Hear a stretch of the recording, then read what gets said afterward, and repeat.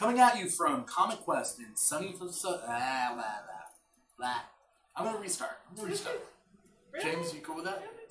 You're the one that's stealing from post. All right.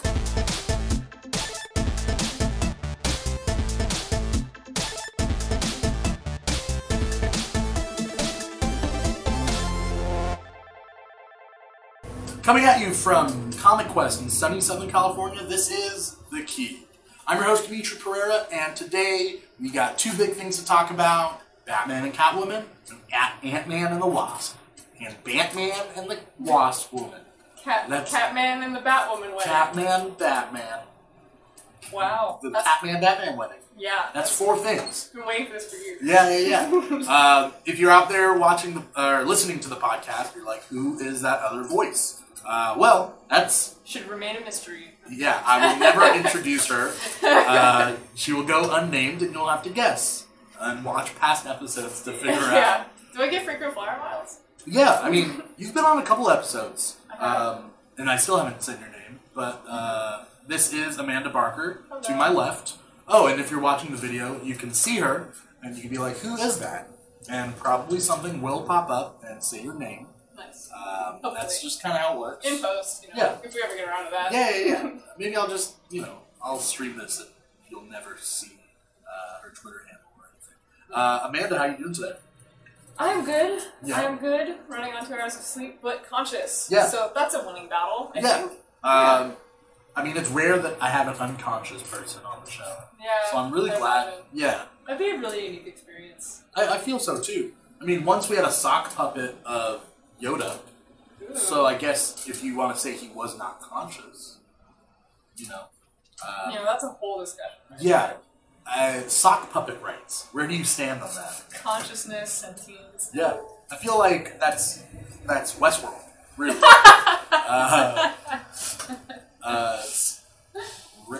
Risk World. Well, because I feel like sock puppets would have a hand. That's a hand-related pun. I guess. Nice try. Yeah, well, that's fair. That's decent. Yeah.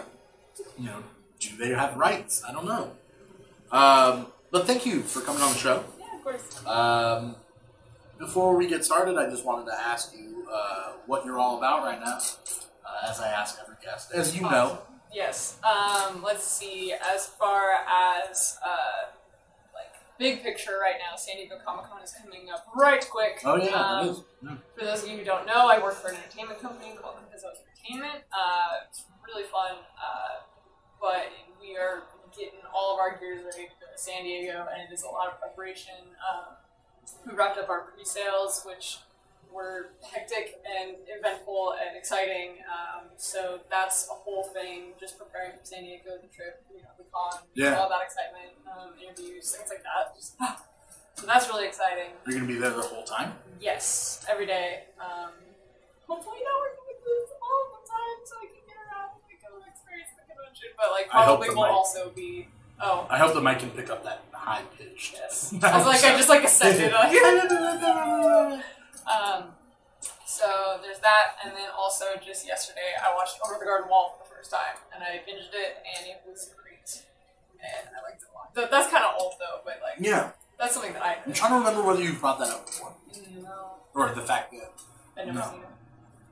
No, it was something else. I'm getting all the Amanda Parkers I know mixed up. So many. Yeah, it's crazy. I'm the cute one. Well, I don't know. No. Competition. Yeah. There can only be one. Yeah, it's Highlander. Well, so you're gonna be there for the whole time at Comic-Con? Yeah. And hopefully not working the booth? Yeah. Is that what you said? Yeah, I mean, I'm going to be working the booth, certainly. And I'm excited for that. I just hope I'm not working the entire time. That I can get maybe some panels and go shopping and all that. Hopefully. Fun geek stuff. Yeah. What do you have pre-sales for? So I actually work in the collectibles department. So we do a lot of statues, figures. Our most famous line, I think, is our bombshells. We have DC bombshells, 7-inch figures, and then the little mystery tins. They're actually is that the little metal box tins. ones? We actually have little metal tins for the bombshells. So that's really fun. There's also Kripkins, which just took off in March and are doing great. I love my little scary children. they're like little baby cryptids Yeah. in little cryptid crates, and like they're absolutely adorable, and I love them. I love how much people love them. Like they have their own little like following, and it's like really fun. And so like as we like build the brand, like our fandom is like building up, and I'm just like, yes, please love our scary little children. Yeah. It's like Bigfoot, Yeti, Cthulhu, Fresno Nightcrawler. Fresno Nightcrawler? Oh my god, have you seen that thing? No. Oh, is there my something God. from like Fresno, California? Yeah, it's caught on. It's so the whole line is based around cryptids. Yeah. And so that's when there's security cam footage of this thing. Like, have you seen those stupid videos where like people put their like legs through their sweatshirt holes, and so they look like they have like no arms? It's just their face, and they kind of like walk around. Yeah. Did you ever do that at summer camp? I did not. I also never went to summer camp. I went to a weird summer camp, I guess. Yeah. Yeah. It was all. Yeah. We just put our arms in our sweatshirts. It was all cryptid themed. Yes. Camp. Yeah. But it looks just like a figure with like no top, and it's just legs that like walk. It's really creepy. Isn't it just a person who did that though? Or like. I don't know. It looks freaking weird as heck. So I mean, say the same thing about Bigfoot. It's just a person, but I mean, like these things are creepy looking. You should go look it up. And so we have that as like a little figure. So I think that looks very fun. Maybe I will. Maybe I won't. I don't know. That type Do you of want stuff scares nightmares? me. Yeah. Well, I have this weird thing where like if I watch like grainy footage of something and I'll see something, I'll just imagine you're right there behind me watching the footage with me. I'll be like, okay, I'm good. Mm-hmm. It's just this weird thing. I also used to get scared of pictures of Jesus when I was a kid because they were always kind of creepy and soulless, and which is the exact opposite of what I think he should be. Right. But yeah, he does kind of have that like sterile, like very formal. It's like, look. Or he's like holding a lamb or something. Yeah. It's the pictures were just really weird. So I mean, I used to get freaked out about a lot of things when I was a kid. Yeah. So, Deep Ocean. I don't know if we've talked about this before, at least with you. Deep Ocean scares me the most. So like Deep Ocean, like animals and like have you thalassophobia? There's literally a subreddit for it, and it's the scariest pictures on Reddit. Oh god. And like there's a picture of a guy standing on a frozen lake bed, and underneath is a huge turtle. Oh. And it's so scary. And I'm not afraid of turtles. I'm afraid of the unknown that the deep provides. There's like art online of like the ocean and then underwater, and then above it is like a small boat, and underneath it is just like monsters. Oh yeah, and that just like sends you right out the door. Oh, ooh. Nope. Sometimes when I close my eyes when I go to sleep, I imagine myself falling into the ocean, and I wake up. Yikes. Yeah. Yeah. Last night I fought a beetle to the death. It was like stuck in my house.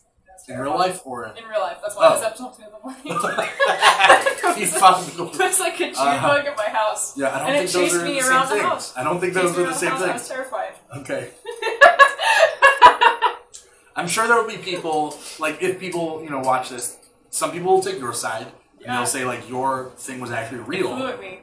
Some people will take my side and be like, it's not a beetle. I was almost asleep, and it, like, monster. hovered above me. I was terrified. You know that's good luck? What? I don't know. No. Thanks. Thanks for trying. Yeah. So we got two big couples to talk about. No, I'm not talking about Brangelina or Bennifer or James. You don't know Bennifer? Ben Affleck and Jennifer Garner. Also Ben Affleck and Jennifer Lopez. They were both Bennifers. But I don't know if there's any other big couple names. Those are pretty much the big two. I don't pay attention to Celebrity gossip? Not as much, no. No.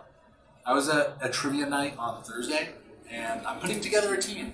A sort of Ocean's 8, if you will, of trivia, where we're not stealing. I was waiting for you to make an assembled one, but it's fine.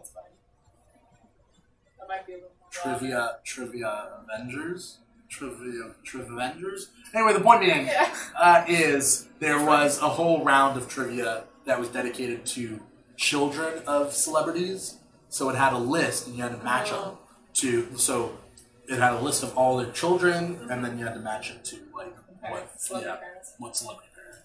And so like, I mean, there was like rumor and blah blah blah blah. And they're like, oh, it's Bruce Willis's kids.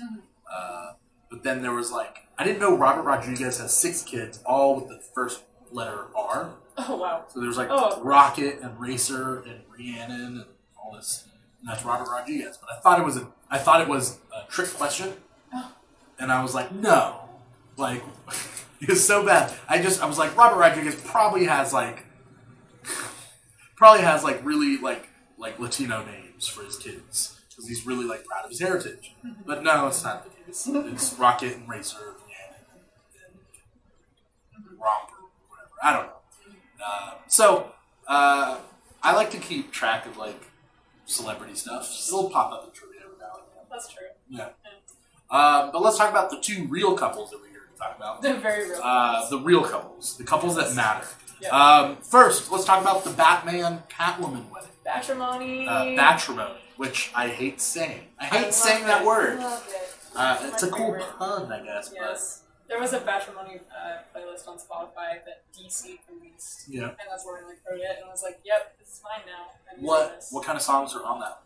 It was weird. There was like a whole mix. They were mostly puns. Okay. I think they were mostly expecting people to just be like, oh, a playlist. Click. Oh, look at these funny song titles. Leave.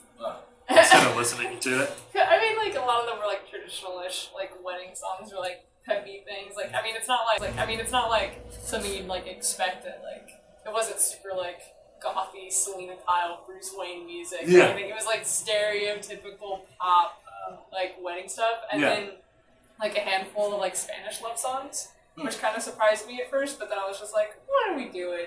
This DC has like a global audience. Like they're probably realizing, even though we're in Burbank and New York, our readership is all over the place. So they included like a really good amount of like Spanish love songs that were also fun to listen to do. I was reading one of the comics that you brought today, and I saw in the background. Oh, it was Catwoman #1. Yeah. That it was like I saw Pharmacia in the background, and I was like, oh, wait, she's not in Gotham, right? In Catwoman #1. Yeah. Spoiler for anyone who's reading.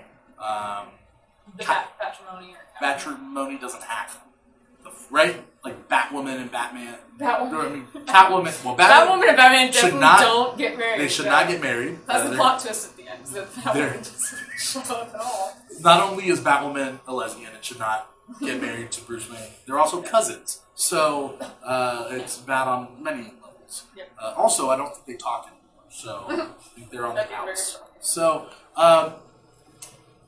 yeah, they don't get married, which is a huge thing. Yeah. Which what's up with that? Because I mean, I read what issue of Batman was it? That was 50. Okay, yeah, Batman issue 50. Yeah. And they don't get married. And I feel like it's been building up for so long, and now they made like a whole event around it. They did lead-ups, they did tie-ins, they did preludes. They went the whole 9 yards. Yeah. Which just to get them not married. Right. Which I've heard a lot of different things about that, and like, I don't know, like part of me, like, I'm a huge Catwoman fan. I have a Catwoman cosplay. I have Catwoman statues. I love.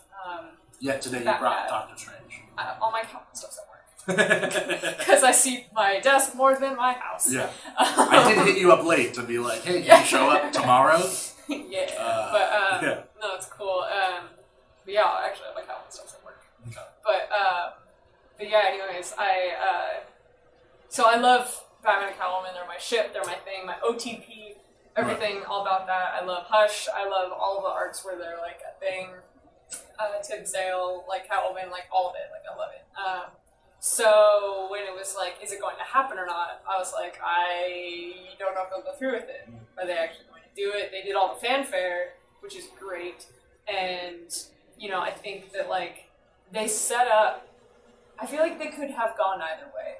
Like, on one hand, I'm like disappointed because it was like, come on, like, Tom King, author, he like gave us arcs where Batman and Selena were working as an engaged couple through different arcs. Like there was, like I think 2 or 3 different arcs before, or even just like the entire Rebirth run.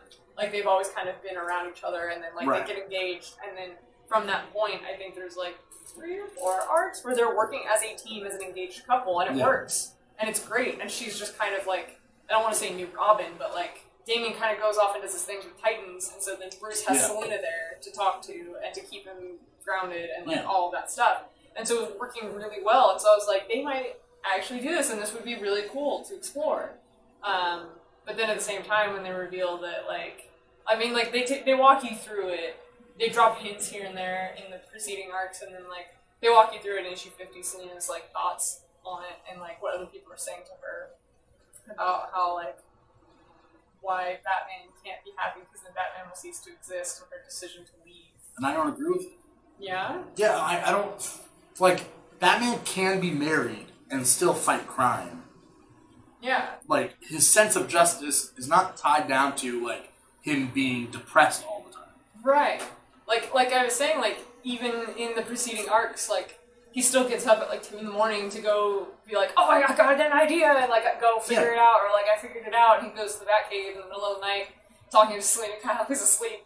Like, that, like, she's just asleep, and he's, like, talking to himself as he, like, goes and does his thing, because he's still Batman. He still does his stuff, and he's more driven, not just from the pain, but, like, he's just a driven person now. Yeah, which they've really delved into, you know, that it isn't just, it's depression that drives him. And so, I mean, I feel like that's been a recent change, because I feel like from, like, Dark Knight Returns onwards, it's been like, you know, he should never, like, there was a thought, like, he should never find his parents killer. Like, because if he did, he would have nothing to fight for. But he does. It's not, he doesn't fight just to fight his parents' killer. Did you read The Gift, the arc with Mr. Gold? I didn't read it. Oh my gosh. I heard about it. It's so funny and so stupid and so dramatic all at the same time. So, like, for those of you who haven't read it, it was, so Booster Gold is trying to think of the gift for the man that has everything. Yeah. And so basically he remembers this time where, what was it called, like Orchid, where like somebody changed Superman's past so that, so that something never happened. And, like, well, I mean, was it like the Superman one for the man who has everything, where Mambo comes in with Black Mercy? I think that flower that attaches to Superman's chest, and then he, like, goes into a coma, and basically that flower, like, will kill you, but it gives you this, like, blissful fantasy of what life could have been. Yeah. Yeah, something like that. I haven't it's read that one. It's probably a play on it.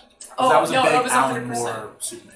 Oh, 100%. No, the only thing that I knew it from was Booster Gold was referencing it, because he was like, what do I get the man who has everything? Remember when Superman did that thing? Yeah. Where he, like, could have seen what his life could have been like? I wanted to do that for you. So, Bruce, I went back in time and saved your parents.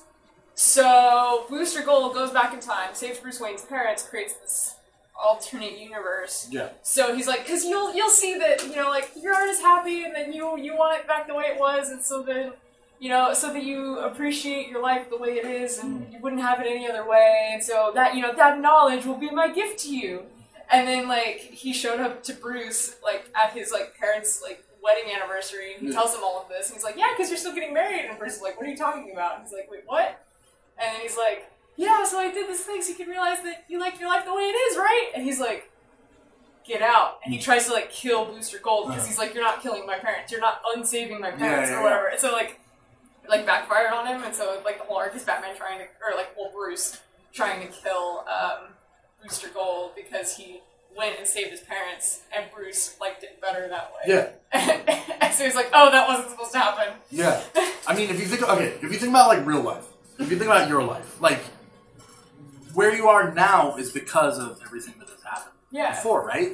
So even if, like, somebody came up to me and they were like, yeah, wait, what if somebody came up to me right now and they were like, your parents should have been dead this whole time, you should have grown up an orphan, and, you know, even though my life isn't perfect right now, it's still, like, I would not want them to go back in time to undo something, because in this life, my parents have been around this whole thing. Yeah, I would kill them. Yeah. Why would I want them? James is over there. By the way, James Barkowski is our tech. Yeah. And he he does a great job. For those of you who can't see him, because you can't see him, he looks like Brad Pitt. Yes. And James is shrugging. Are you agreeing with us? I think that's agreeing. Yeah, it's, I don't know. Would you kill someone who's like, oh, I'm just gonna go back in time and kill your parents? Yes. Well, unsafe. I would. He was very careful about that. He was like, I'll unsafe them. But would you know? Like, are you saying, Because, would I agree? Would I believe them?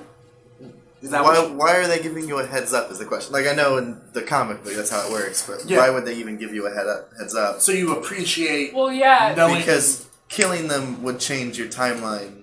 You have to have the memory, right? He figured Bruce would be more unhappy in the timeline where his parents survived, but that was not true. Because Bruce kept saying something like, something feels wrong, something feels off. And it was about, like, something else. It wasn't about the fact that his parents... Yeah.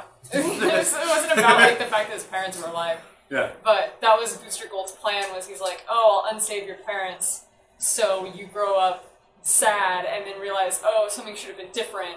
And then I'll tell you, oh, by the way, you had a life where you were, like, a super badass and you're so much happier. And so now you can go back to your normal life knowing full well that you would not be happier if things had gone a different way. That satisfaction was he was trying to give that satisfaction to Bruce, but it did not work. I feel like Bruce, in the timeline where his parents would be alive, would be less muscular and like have more body fat. I don't know. I just feel like he would probably want to work out less. I think that's fair. You know, I think that's a real good argument, actually. I didn't really think about it, and they just kind of did the same. Like, they should have drawn him just slightly. Because I mean, he has good genetics or whatever. He's a Playboy athlete, but yeah. Yeah, I probably wouldn't be like as proven. Yeah. But yeah, he turned into like a badass at the end after that. But yeah. If somebody came up to me and I believed them, I would not want that. Mm-hmm. Yeah. Oh, well, I don't know though. If they came up to me right now and they said, "Look, I will go back in time and unsave your parents because in that timeline you are the coolest fucking superhero that has ever been," I'd be like, "I'm listening." Well, like the way continue. The world was worse. The Joker was worse. The Joker was unchecked, of course. Oh yeah. The Joker still happened. Trump. It was still oh my god. What? Someone needs to go and save someone's parents. What if, by my parents being alive, I did not become the superhero I was supposed to be and just kind of keep Trump on a very, like, on a city scope? Yes. And, Penguin was president. What? Yeah, Penguin was president. Okay. Tim Drake was in school. Never did anything. Oh, he was in school. The horrible, poor Tim. Poor Tim. He wants to go back to school, though. Wasn't that his whole plot line in Detective Comics? Doesn't he, like, want to leave Robin and go to school? I just want to go to school. Come on, just let me go to school, man. He's like, no. You have to fight crime with me. So, I don't know. Think about all the villains in real life right now. Yeah. And they could have just been like... Some Booster Gold fucked up somewhere. Yeah. And he was just like... Trump could have never ventured past New York. Celebrity Apprentice. Yeah. He was the villain on Celebrity Apprentice. Just stayed there. Just doing that. So... Great. Oh, man. So... He digressed from Bachelor. And now I'm thinking about this alternate timeline in which, things could have been better or worse, depending on your thing.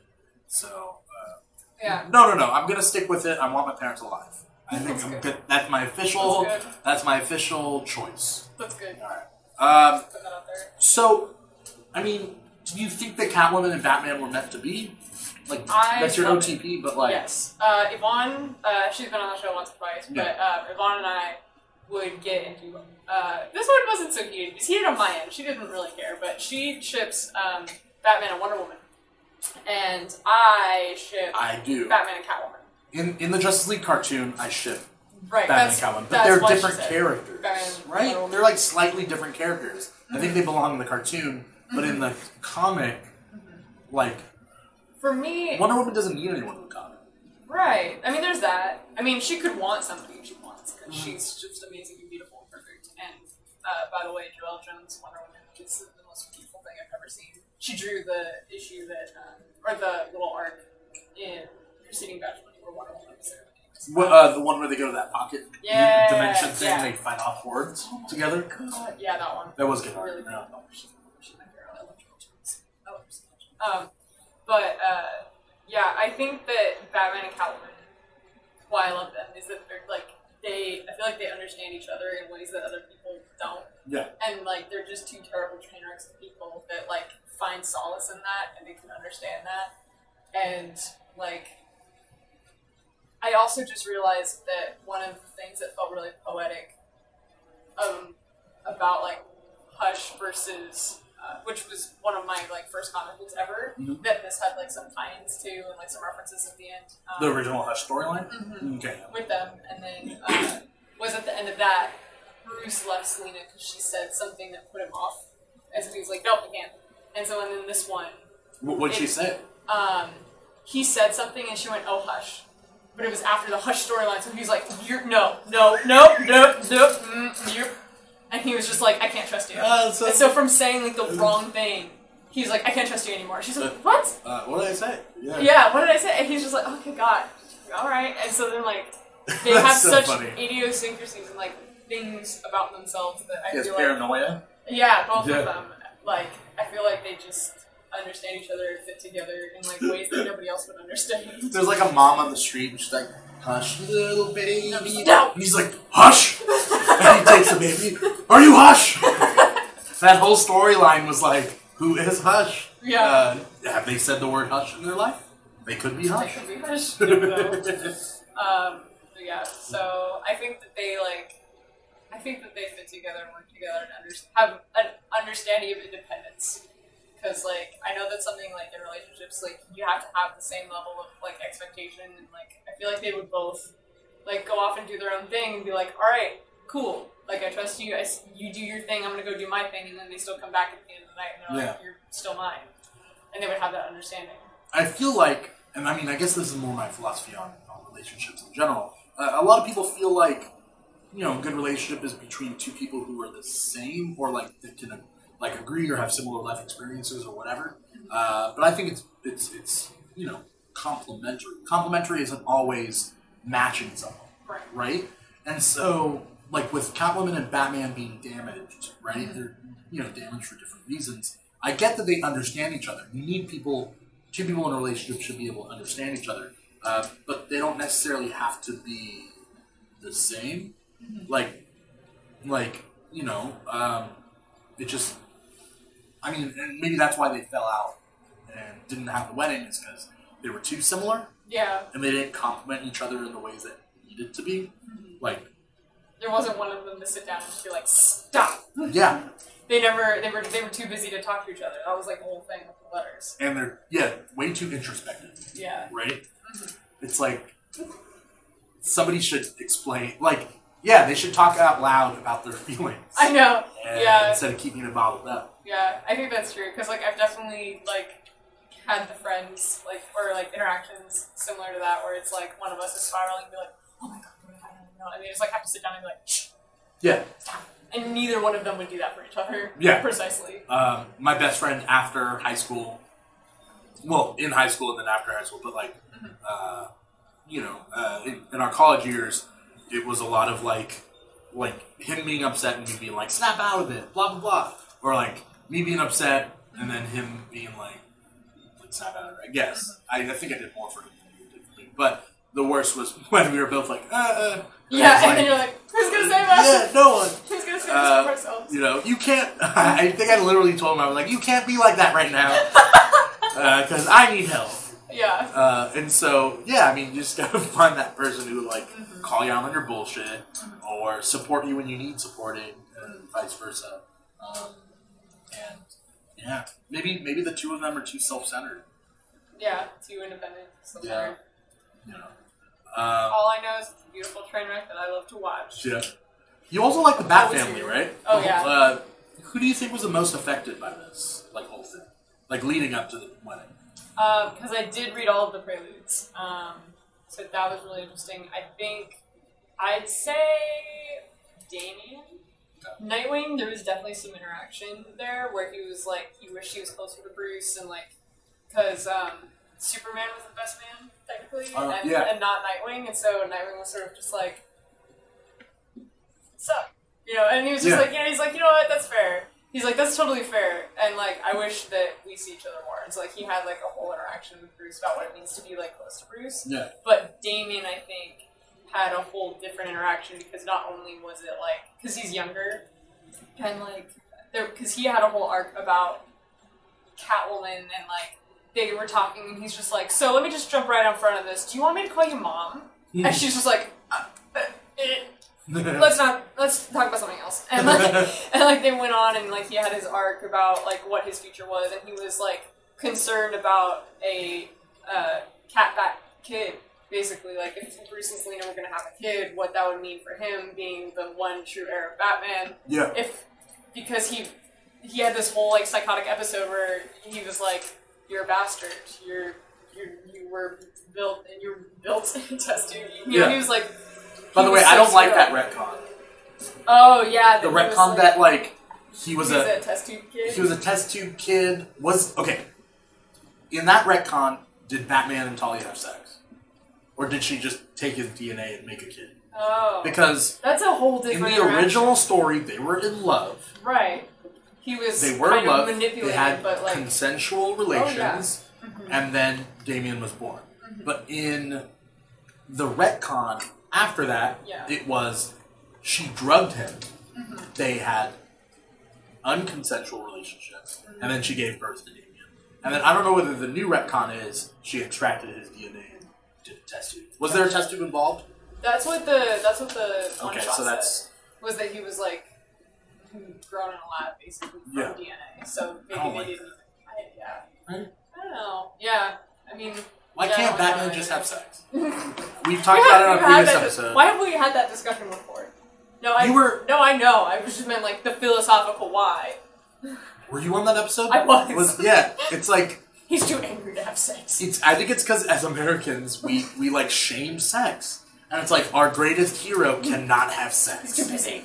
It's like no, come on, like let him have been in love with Talia and have consensual relations and accidentally have a kid. I think it makes Damian that much more meaningful when it's from something that's meaningful, like having a meaningful relationship with somebody and having that happen. Like that's a whole different thing rather than somebody stealing your DNA. It's like it's so sterile. It's not as like as Americans, do we just accept that like women are out there stealing your DNA, women be women, versus like no, you just have sex. Mm-hmm. Like sorry, Batman can't be in love. He can't like have a decision to like have sex with a woman. Yeah, like, he can't knock her up. He's infallible. Oh, he can't be like an absentee father. No, you know, because Batman's perfect. Yeah, like no, he would be more likely to be an absentee. Oh my father. God! Yeah, like, have you seen the Robins? Like, yeah, he's accumulating. Jason Todd died. Like, he got beaten to death. Jason Todd died. Like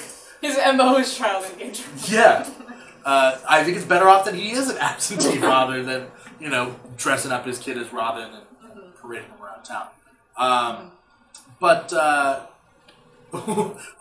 So Damian, But so as far as like the patrimony thing, like, he had that whole interaction with Selina and Kyle, that whole worry about another like kid or something, what that would mean for him, and then, but at the end, Selina kind of levels with him, like he was asking, like he just like point blank asked her, he's like, "Are you and father planning on having a child?"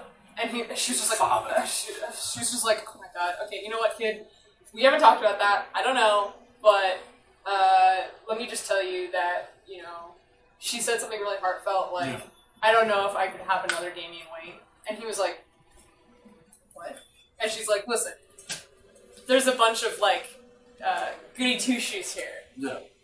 People like you and I have to look out for each other." And she kind of acknowledged that he's kind of like the rebel rapscallion, kind of like edgelord. And she was just like, "You know what? I get it, kid. I got you. I got your back, and I care about you, so let's just leave it at that." So how heartbroken were you that they didn't work out? Selina and Bruce. I was disappointed. I was a little sad that she just kind of like ran.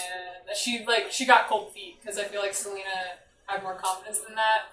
But I did think it was touching though that she was like, "I love you, and because I love you, I can't be with you because the world is greater than ourselves and stuff." Yeah. So I thought that was cool. I'm a little disappointed because I would have loved to see Tom King write more of them together, like that crime fighting duo that they were. Yeah. It was really great.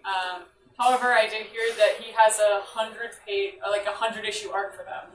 So this is just a halfway point. This is intermission. So okay. We'll see how that goes. So at this point, I want them to get married. Yeah. Like they've done so much work for what? Like it would have to have proved a point. And is the point that like Batman will never get married? Then okay, but then that's what we have to lean in forever for Batman, like continuity. Well, I don't think that's the case. I don't think that Batman is so damaged he can't get married, can't find someone who loves him in the way that he needs to be loved. Mm-hmm. If anyone, it's going to be Catwoman, and I think that's what they've been building up towards. Even if they shot it down right now, they'll get together. Yeah, right? Maybe in some form. They're still around. Did you ever read the Green Arrow Black Canary wedding? From like 10 years ago? I did. I really liked that one. Yeah. I think that was the big superhero wedding that I was imagining Batman having. Right. But it makes sense that he wouldn't. Right. Like, I would have imagined at least the Bat family there though. It was kind of weird. He was just like, "Oh, Alfred." Well, I mean, that was really cute though. It was. He was like, "Hey, do you want me to go get someone?" And Bruce was like, "It's always been you. You're always here. Why would I need anyone else?" And, and I was like, "Oh, good. They get married. Good."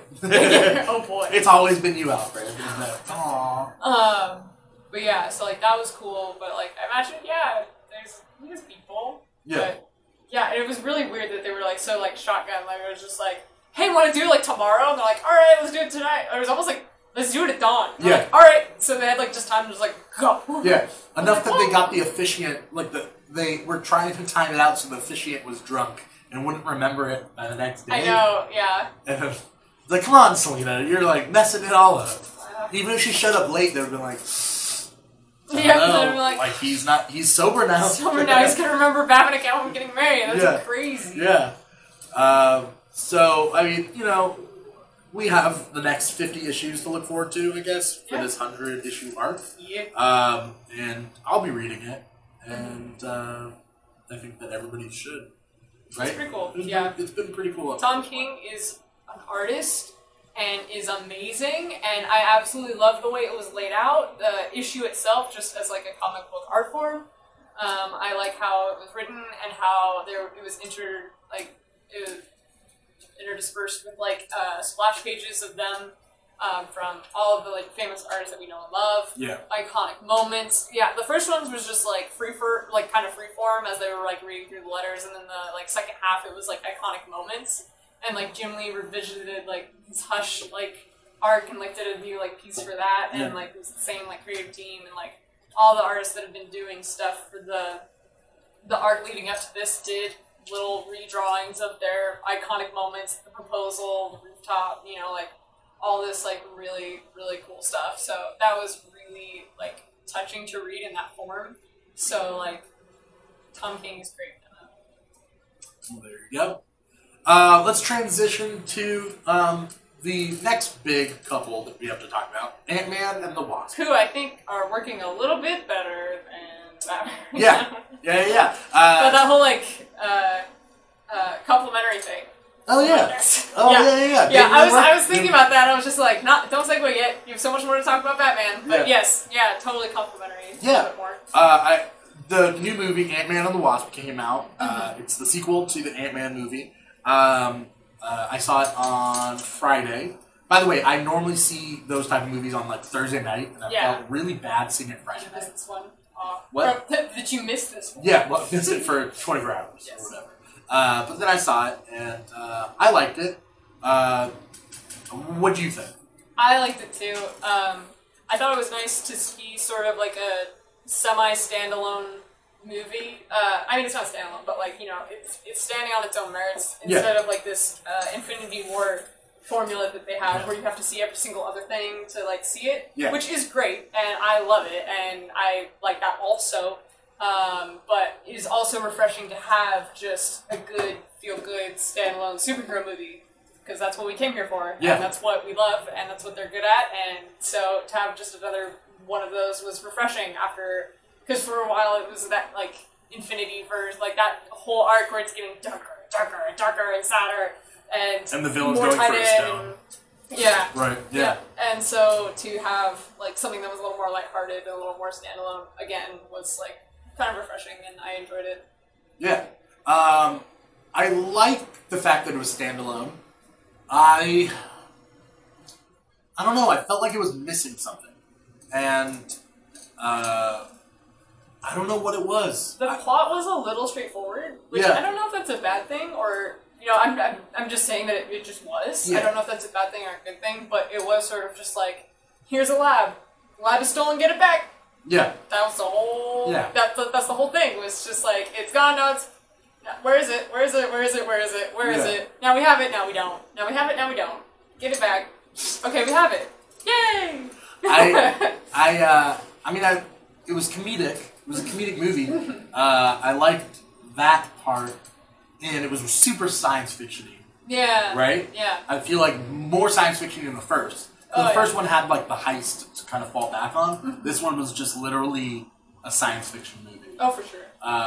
You know, and here's my thought about it. What was a funnier movie, Thor Ragnarok or this one? Because I feel like Thor Ragnarok was funnier, but I feel like if Ant-Man's claim to fame is that it is a comedy action This is movie, the funny one. that should be the funniest Marvel movie, right? Mm-hmm. But Thor Ragnarok, I thought, was funnier. I think maybe that's because Thor is in contrast, because Thor has had the dark, edgy films.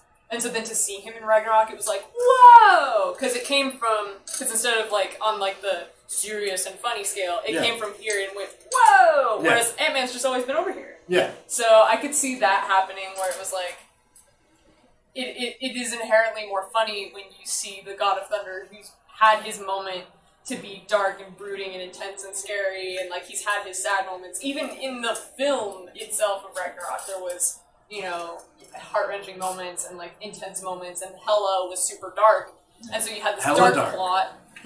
Hella dark. And then you had that dark plot juxtaposed by the funny plot. It made the funny plot funnier and the dark plot darker. Yeah. So it worked to kind of its own benefit to contrast that, whereas Ant-Man has always, like, it's had its intense moments or its like suspenseful moments. Yeah. But it has always just been on the light side.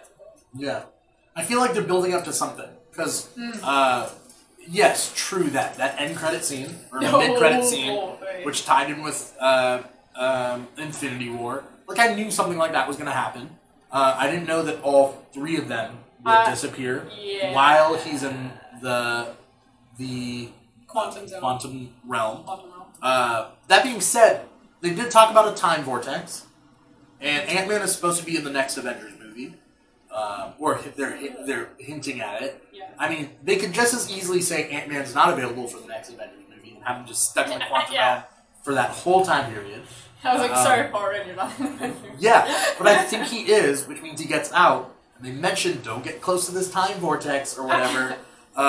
Is he going to get out through that? He has this energy that he's saved, right? Mm-hmm. So will he get out, and then is the time vortex part of Avengers 4? I'd imagine, because how are you going to reset? I watched this whole video, watched this Nerdist video about how quantum mechanics works and what it is and why Ant-Man is the most powerful Avenger of all of them, which was the tagline, but it was really crazy, because like I was expecting, it's just going to be some video about like, oh yeah, he's real small so he can hit real hard, you know, but then it was like, here's this graph about quantum mechanics and how space-time works, and I was like, oh my god, I'm learning about space-time. So that was really cool, actually, like, because like Ant-Man does like a pretty good job of you like kind of getting, like, even though I didn't understand quantum mechanics, I still understood sort of what was happening. Yeah. You know, you can kind of get the idea, you know, like Ghost, she's phasing in and out of like possible realities all at once, and so she's kind of there but kind of not, but kind of, you know, phasing in out of quantum states and things like that. Yeah. I feel like Ghost, the whole thing was very similar to Vision. right? So, like, I feel like he should have gone to Stark and been like, hey, how does Vision's powers work? Because I got this person with a problem who can't control it. Right. I was surprised that there wasn't more Stark references, because there was a part where, like, Hank Pym had a rival, and I was like, oh, here it comes. Oh, here it comes. They're like, there's only one person that has that technology, and I was like, oh, here we go. Here we go. Like, even just a reference. And then it was the Lawrence Fishburne character. Oh, okay, yeah. I forget his name. Bill Foster. Right, and so they're like, there's only one person that has that kind of tech, and I was like, Stark reference, here we go. And they're like, Bill Foster. I was like, oh, okay. It was very standard. But, like, I was waiting for, like, just, like, Stark tech reference, because, you know, it's just right there. Yeah. So, like, it was kind of interesting that they just, like, didn't touch on him at all. Yeah. But, I mean, that's okay. And I know that I did not expect Robert Downey Jr. to be in it at all, but, like, a reference to Stark Labs at all. Like, maybe stealing from Stark Labs. There was a part where, like, Scott was like, I know a place where we can go. And he's like, no. I was waiting for it to be like an Avengers base. Yeah. And he's like, I'm an Avenger. See, look, we have technology. Stark Tech, Avengers, blah, blah, blah. But, I was okay. Oh, I guess that wouldn't make sense because, like, he was off when they were doing Infinity War. We don't know. Did I think this was happening? Yeah, this was happening before Infinity War, and they were like, Scott's unavailable, he's on, so I guess they had to, like, Yeah. Yeah. So this story would have had to take place before, because it wasn't like they were like, oh, Thanos has landed, there's some weird alien stuff going on in New York. So it had to have been before. But because they were like, Scott's unavailable, he's on house arrest, and that's when this was happening. And so he didn't let anybody know that he was out of house arrest. That was like... So I guess he was keeping it really hush-hush so he wouldn't tell anybody. Yeah. Okay. They had a built-in excuse that you could get to if you, like, duck around in there. Yeah. Yeah. Also, what's weird is they're testing the quantum tunnel and mid-credit scene. But while Thanos has landed already, while people are fighting in Wakanda. That's true. How does he not... I also 100% would not be surprised if the reason for that was because he left his communicator at home. Just, like, didn't even, like... I'm sure they can write it. Yeah, like, he's just not... Yeah. Think about how hard it is, though, for the film producers and everything to, like, really sync it up. It's going to be really hard. So that's probably why they wrote the script. The script seemed a lot like a Phase 1 or Phase 2 Marvel movie. Yeah. Other than, like, they didn't have Infinity Stones in it. But, like, it just seemed like, okay, self-contained. It mentioned S.H.I.E.L.D. I haven't heard S.H.I.E.L.D. mentioned in so long in the Marvel Universe. And it was a more simple movie.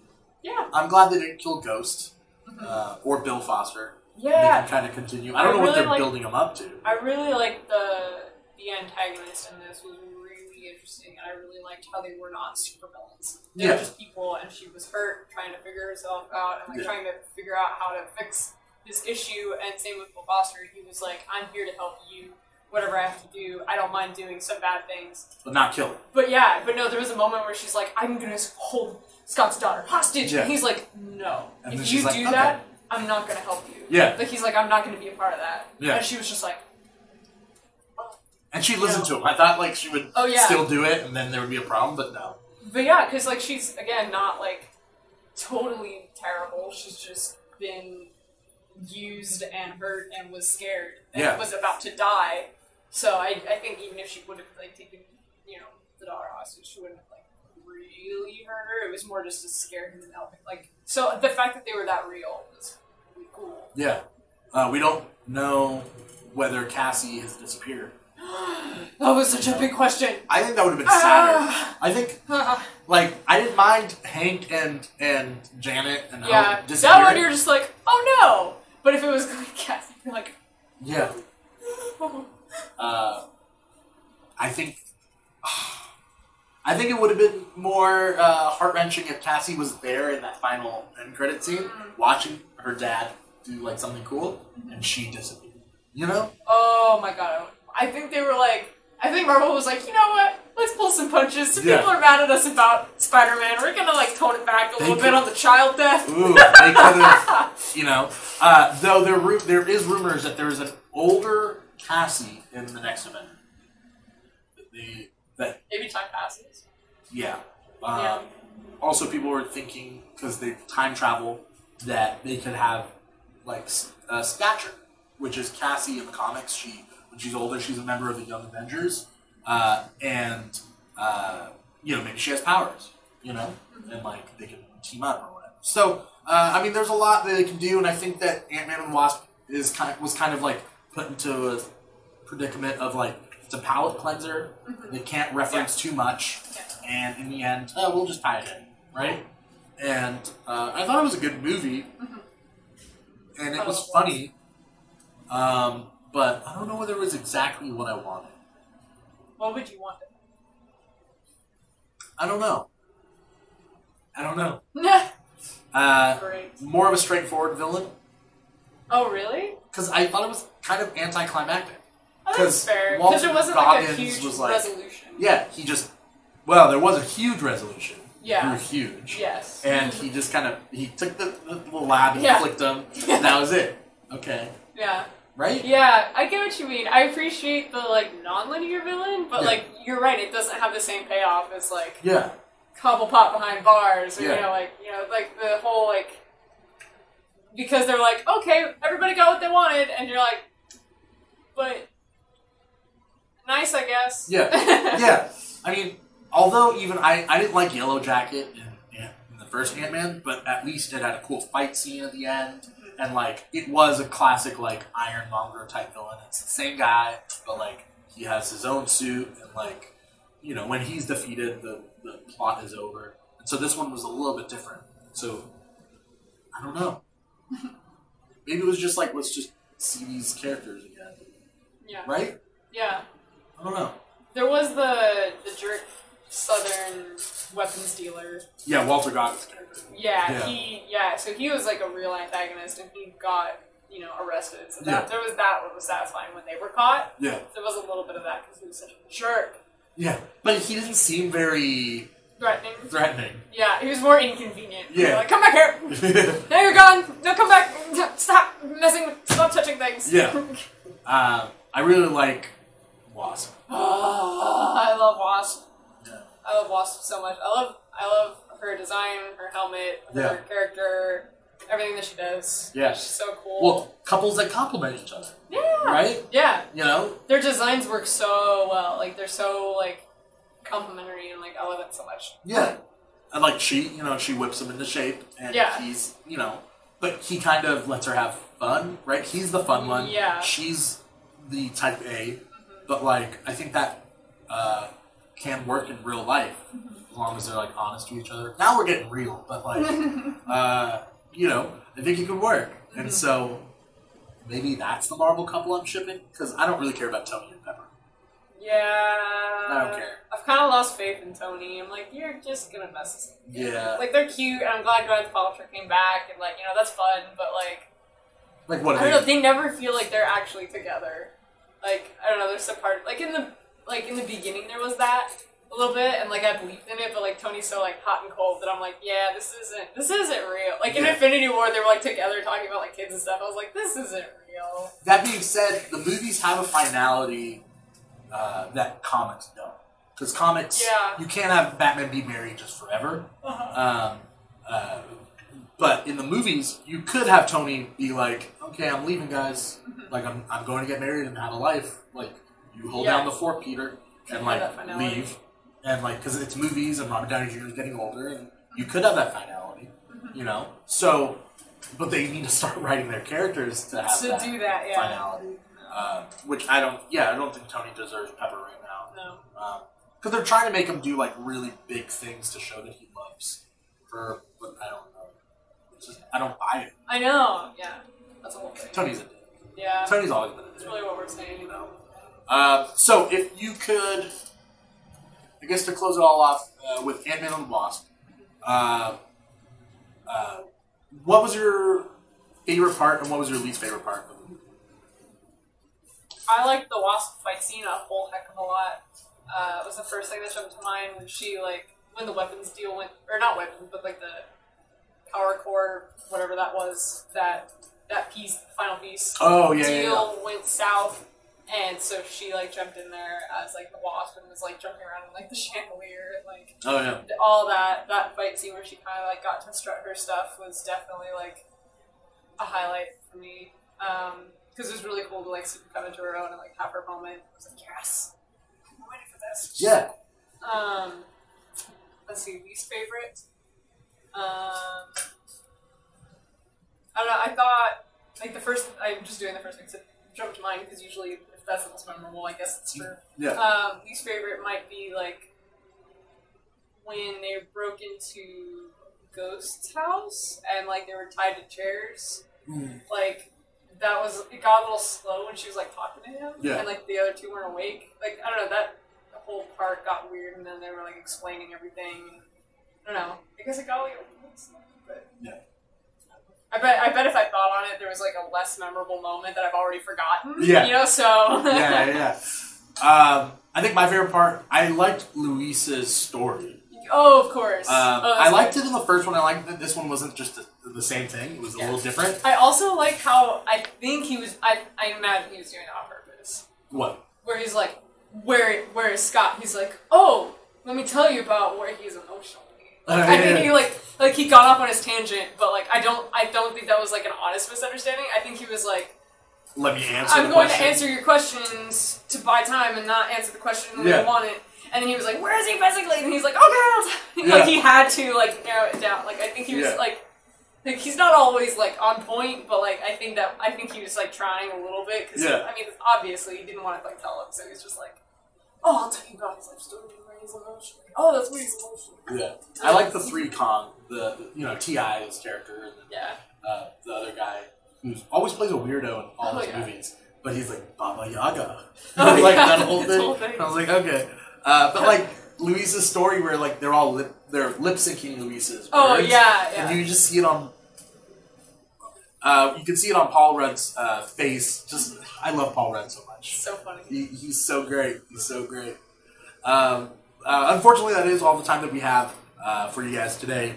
I'm sorry that you guys are watching on a live shot, but hopefully we included some cool pictures for you guys to look at while you guys are watching this. Before we get out of here, Amanda, where can we see you next? How can people find out what you're thinking at any given moment? Yes, excellent. Well, I will be around San Diego Comic-Con at Kupazoi's booth, so that's really fun. And then also you can follow me on Instagram at Robin's Feather. That's my art account. I've been shared on the KEEG once or twice, so that's really fun for fan art and things like that. So yeah, Robin's Feather on Instagram. Okay, awesome. Yeah, I'm really excited for Comic-Con. The KEEG will be there, and we have one more episode before our Comic-Con episode, so hopefully we get that out before Comic-Con so we can kind of do that. The KEEG will be there 4 days, so that'll be fun. I got an Airbnb, so looking forward to that. We are filming this episode out of Comic Quest in Lake Forest, California. It's Southern California, Orange County, Southern Orange County, if you're being specific. It's a really cool place. Amanda used to work here. Yeah, it's the greatest comic book store that I have found. Yeah, but you are biased, so we can't trust you. But you can trust me. I am unbiased. We film here. They are awesome here. They have all this merch that they sell. There's comic books. There's a huge gaming area, so if you like to play games of any sorts. Magic. Yeah. Come on out and show love to this industry that really, it's a mutually beneficial love, right? Like, show love to the industry shows love back to you. Next time on the KEEG, not sure what we'll be talking about. I know that I watched Luke Cage Season 2, and I thought it was amazing. Perhaps we'll go a little more in depth into it next week. Thanks so much for watching the show. Like, comment, subscribe online. All our Facebook and Twitter information is there. We're on iTunes, Google Play, SoundCloud, YouTube. So thank you so much. Once again, I'm your host, Dimitri Pereira. This is Amanda Barker, and this has been The KEEG.